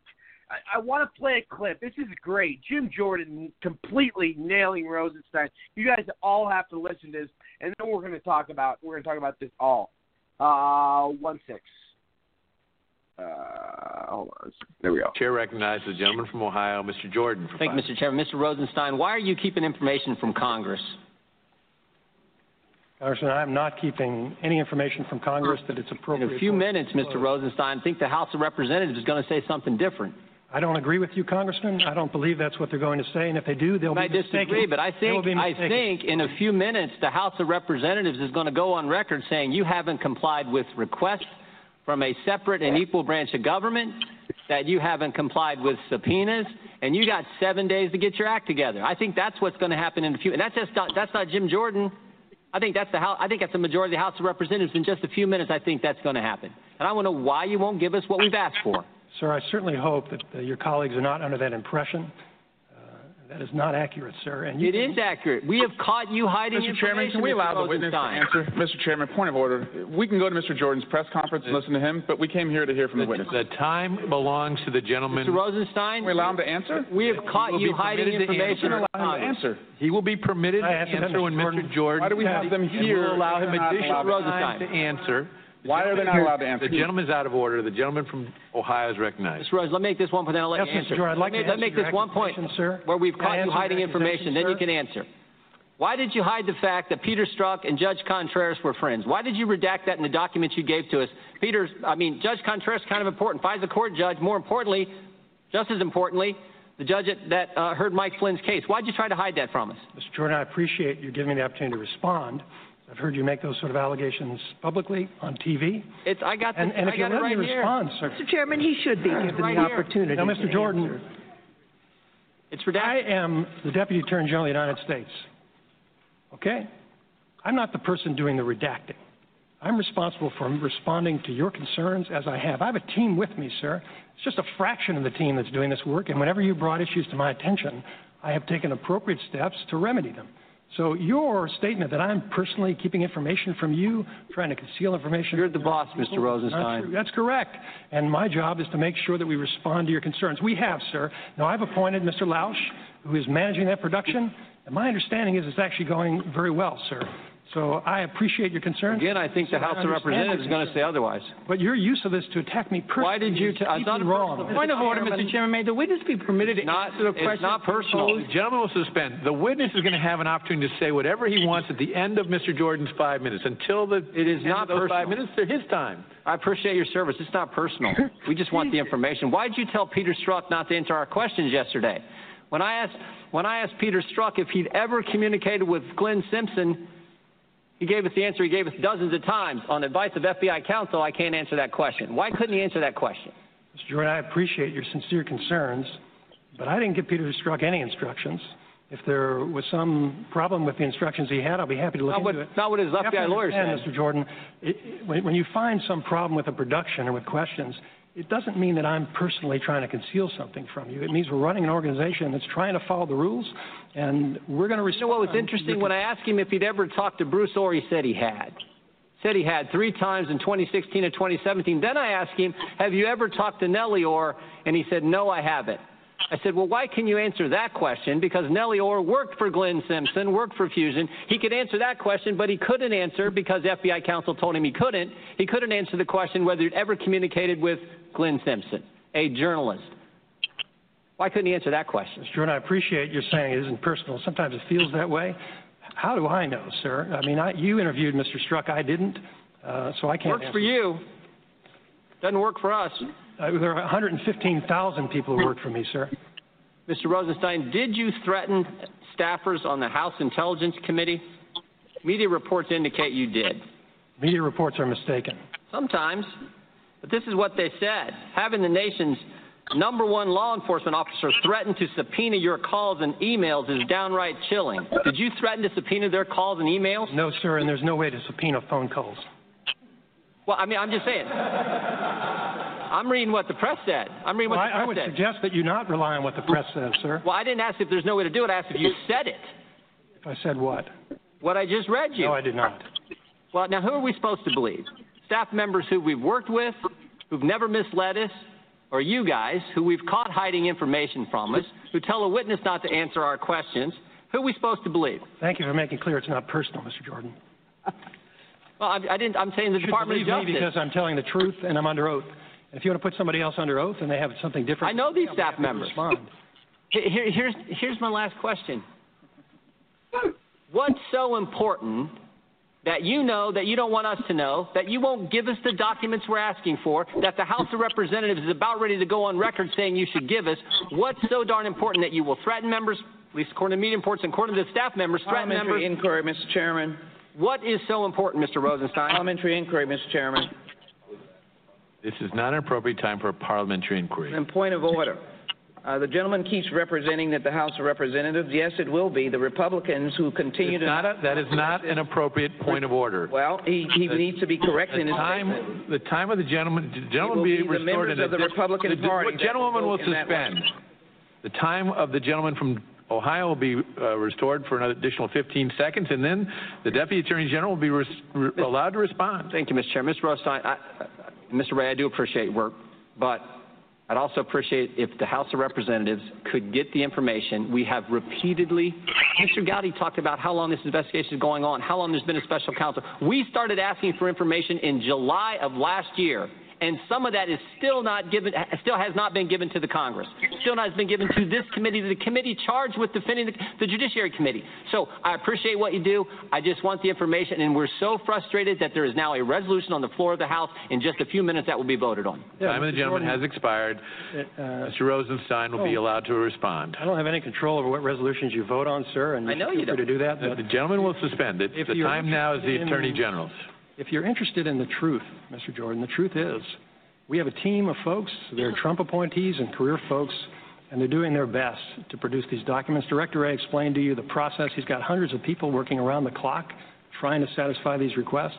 So whether you vote or not is not going to affect it. You're going to get everything that's relevant that we can find and produce to you. I support this report, sir. I'm not trying to hide anything from you. Wow. Whoa, whoa, whoa. Jesus Christ. So, where do I begin? Rosenstein, first of all, is a big, big wimp. This short little guy, I mean, this guy is totally scared out of his mind. He can't even answer straight questions. He gets very he gets very pissed off when people are trying to get the truth out. I mean, the guy is justifying. He's not taking any accountability. And by the way, the House did pass the resolution demanding that Rod Rosenstein turn over the FBI documents, so he has to turn them over. And the fact that they've been asking since July, I mean, Rod Rosenstein is hiding something with his cronies, Bob Mueller, Jim Comey. I mean, we all know these people are all in bed together. There is something very fishy going on at the FBI and the DOJ. And this has been going on for a long time. This is nothing new. And, the fact, we didn't really learn much today, nothing new. I mean, we learned that the same sort of bias, that has was applying before. There's obviously a lot of things that Rosenstein is hiding, documents, and he's not turning them over. And who knows what secret ways or loopholes he has to get rid of legitimate evidence that could prosecute somebody. And here's another scary thing. Rosenstein is a guy that is threatening his staffers and the people that work for him. And let's face it, Rosenstein has a lot of power in Washington, D.C. Rosenstein is a guy that, definitely has made shady deals, very dirty deals in the past. I'm surprised he's not gone already. The president could easily get rid of him. I know it would cause controversy and a lot of liberal meltdowns, and the media would go nuts, and certain people would call for another impeachment. But I mean, this whole corruption and this whole secrecy and this whole not showing stuff to the American people and giving all of this false information, and it has to come to an end, and it will. The truth is going to come out. You can tell, and I saw the thing live today, and we heard it on there. Rosenstein is as nervous as can be. The guy is shaking out of his mind. This guy knows that he is in for a long ride. He is not going to get to walk free on this one. I mean, I don't know about jail time, but I could see him getting impeached. Rosenstein getting rid of him, along with other people, along with Jeff Sessions as well, because I think Jeff Sessions is tied into this whole thing, because Jeff Sessions could at any time step in and stop the investigation with Robert Mueller and with this whole Rosenstein bullshit, but he doesn't, which is sickening. We have a weak attorney general, but I obviously want your response, Josh. Go ahead. Yeah, I mean, in all honesty, I'm much more behind on this than you are. But I'll give my 2 cents, especially on what Jim Jordan had to say. Obviously, he's from my state. Yeah. I don't know. The one thing I took from that was the how much inflammatory action the other congressmen were taking towards him, trying to shut him up. Basically, I thought was very interesting. No, they're really not. They're really not a big fan of him trying to get answers. And that's another indication and sign. Rosenstein kept interrupting him and kept trying to make excuses and kept trying to. It almost looked like Rosenstein was guilty the way he kept having to defend himself and interrupting. No, you're absolutely right. I mean, you couldn't have been any more, suspicious than Rosenstein was being. Props to Jim Jordan, even though people kept trying to talk over him, and we were saying stupid things to him, that he kept on throwing punches, so to speak, at Rosenstein. And we'll all see how this ends up. Obviously, we all know that there's some fishy business going on here. It'll be interesting to see just how much. Absolutely. You're absolutely right. Gianni, go ahead. Well, yeah, I'm with Josh right there. Like, we'll all see how it ends up. I really believe, honestly, if you think about the way Rosenstein was responding and, the FBI and James Comey and all those people, I think, honestly, what he's hiding is something very serious. That's why, how do you explain this thing has been going on for 2 years and there's nothing out? Like, I don't get that. 2 years and we found nothing. And obviously, Trump had nothing to do with Russia.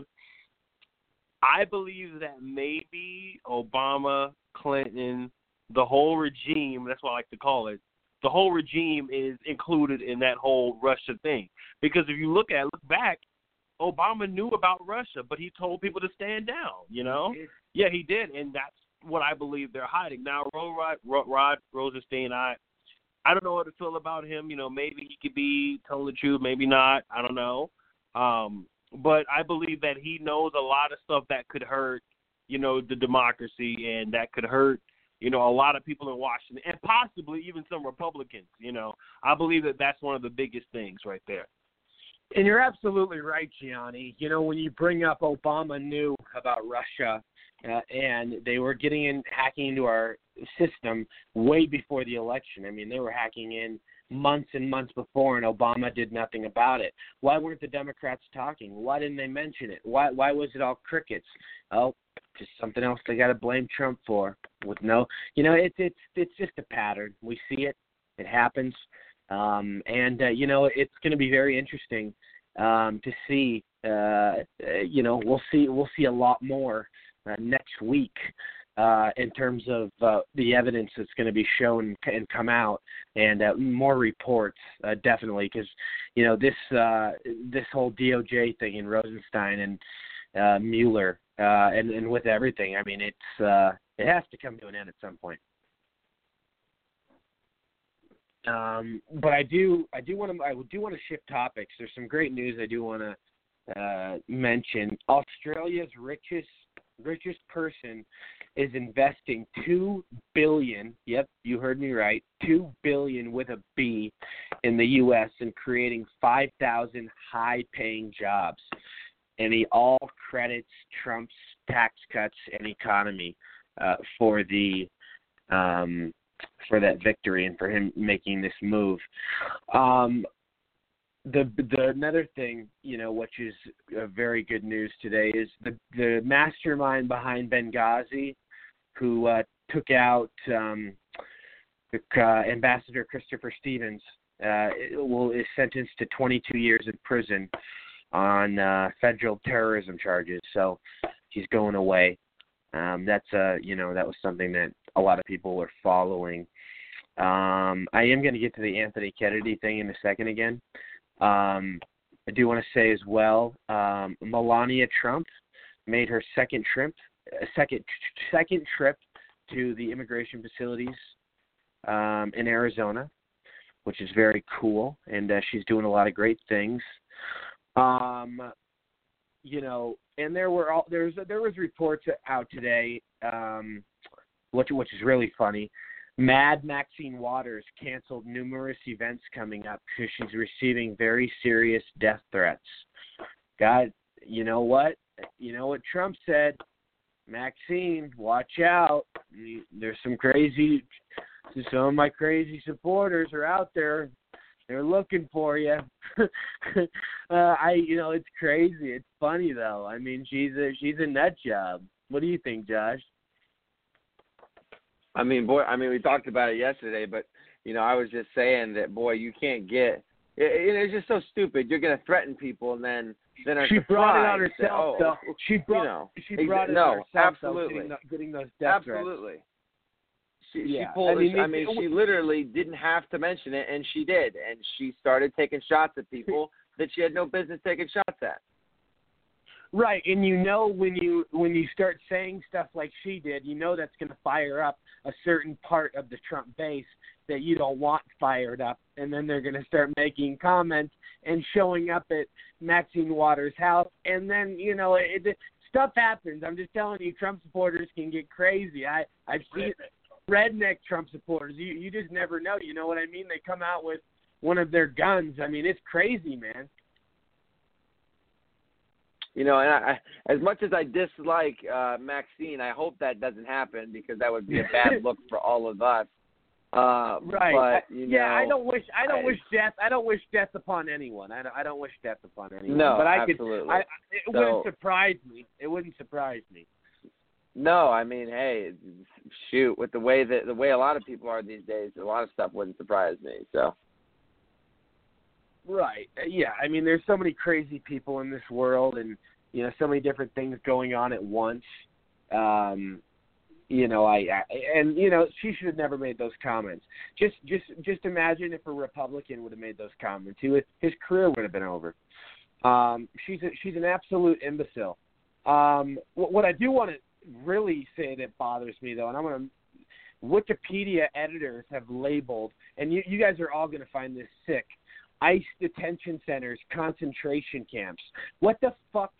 It's just silly. That's something to laugh about. What? So second-class citizens getting bed and food and getting TVs and everything, that's second-class, that's concentration camps? Oh, God, you got me there. It's boy, nothing that pisses me the hell off. It's just so absolutely absurd. Like, get the hell out of here. There was 2 Facebook pictures circulating that were comparing the concentration camps of Auschwitz to the detention centers, and I was like, okay, first off, this looks fake as hell because I see 2 completely modern pictures. These are not old World War II buildings, and 2. A friend of mine who's in the military then put a picture of his army base and said, seems like we're living in the same type of areas that these illegals are. That seems a little weird. They looked identical from the army base he was stationed at to one of the detention centers down, I think it was in Texas. But I was like, wow, that sure does hit you in a different way. Screw comparing it to a gosh darn concentration camp. The people in the military are living in very similar situations. Yeah, so true. And, it's anything but a concentration camp. And it just goes to show, and we all know Wikipedia is a left-wing liberal site, and it just goes to show the ignorance and disrespect some people have with, the Internet and the stuff they put. I mean, it's totally out of line and out of character. And quite frankly, it makes WikiLeaks look bad. This is going to backfire badly on them. Yeah, I think you're right. And look at what happened to Netflix. I mean, they're losing people, memberships every second of the day because of putting the Obamas in charge. I mean, the Obamas are very disliked and hated, and the people, it's just we see all of it. I mean, any business or any establishment that attacks Trump, they immediately start sinking. Yeah, another example, the Red Hen. What about the restaurant? I mean, now they are literally losing business and about to close. I mean, they could close down, and it's just crazy. It's nuts. They got like 1.5 stars on Yelp. Every Trump supporter, like 20,000 Trump people, put terrible reviews. Their business is their reputation is tarnished. The Red Hen. But all these different examples. But yeah, ICE detention centers are anything. They're very far from a concentration camp. I would actually say it's more of like a nice vacation. I mean, these people actually get a meal, and in their country they go days without meals. And they go days without beds. Some of them. So I mean, it's something that we're actually giving them as a freaking privilege. I mean, wow. You know what I mean? No, you're absolutely right. I mean, ideally, these people would just, as soon as they crossed over, we'd throw them back over to the other side. But we actually take them in, process them, and figure out what's going on before then we make a decision. Most countries are, they'll either throw you in jail, like regular jail, not a detention facility, regular freaking jail, to await a trial, or they'll just chuck you back over. I mean, and that's the way it is in other countries. These people are blessed to, by the system we have going on. Absolutely, 100%. I do want to shift a little bit. Want to make some announcements. Disabled people are gaining in Trump's high economy. More disabled people are getting hired than ever before. Manufacturing is at an all-time high in the United States, which is unbelievably amazing. I mean, the economy is the best it's ever been, and I've been saying that on my show for a while now. It's just keeps getting better and better, too. The Supreme Court ends compulsory public sector union dues, which were badly affecting our workers and, a lot of their freedoms and a lot of their finances. And, there were a lot of different variables that were factoring into it that this is something that the Democrats put into place. But thank God Trump abolished it, and now all these union workers can have more beneficial situations, and that they can be in rather than suffer. We have. I mean, I want to get back to how the significance and how important before we go. We have about 5 minutes left. But the Anthony Kennedy, he retired at a perfect time. I mean, you think about President Trump, I can't stop thinking about it. I mean, this is unbelievably amazing. I hope everybody understands that this basically, we get to make, we're the majority now. I mean, we get to make the ultimate decision. Conservatives control this for generations to come. I mean, Trump is going to put somebody in there like Neil Gorsuch, which is going to be perfect, which is going to be absolutely huge, like you would say, and it's just going to be our agenda is going to be easily fulfilled. We're going to have so much more winning. We're going to have so much more things to be things that we can look forward to, and we'll have. I just love it. We're put in a great situation. Thoughts, Josh? Yeah, I mean, honestly, my thoughts. I want to make a quick little prediction and it's here right about before, who I think. And imagine that he retires right before the midterms, so we can pick a judge before the midterms, and that gives all these Republicans so much momentum to go out there and keep the MAGA agenda going. I mean, we've already seen MAGA voting numbers for the Trump agenda. I mean, people are getting out there. But go ahead. I mean, absolutely. So I want to try to make a quick prediction here about who I think the next Supreme Court justice is going to be brought up. One guy's name that I was hearing for that ended up becoming Gorsuch's seat.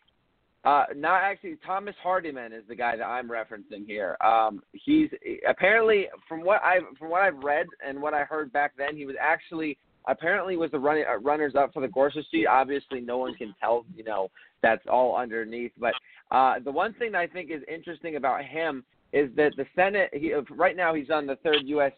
Circuit Court of Appeals, but he was confirmed by the Senate in 2007 for that seat, 95-0. So, I think I would almost like it to be him just to see, the turnaround now that, they confirmed him for that court unanimously, which is, pretty impressive.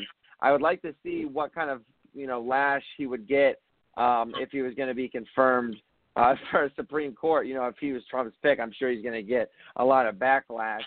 More than I would find it very rare that someone would get 95-0 again, especially if Trump's picking you. But he had a very interesting, he was the dissent case in a New Jersey law that prohibits handgun possessions without a permit and stuff like that. Yeah. So we know he's very Second Amendment and whatnot. So I'm going to throw my hat in the ring for him.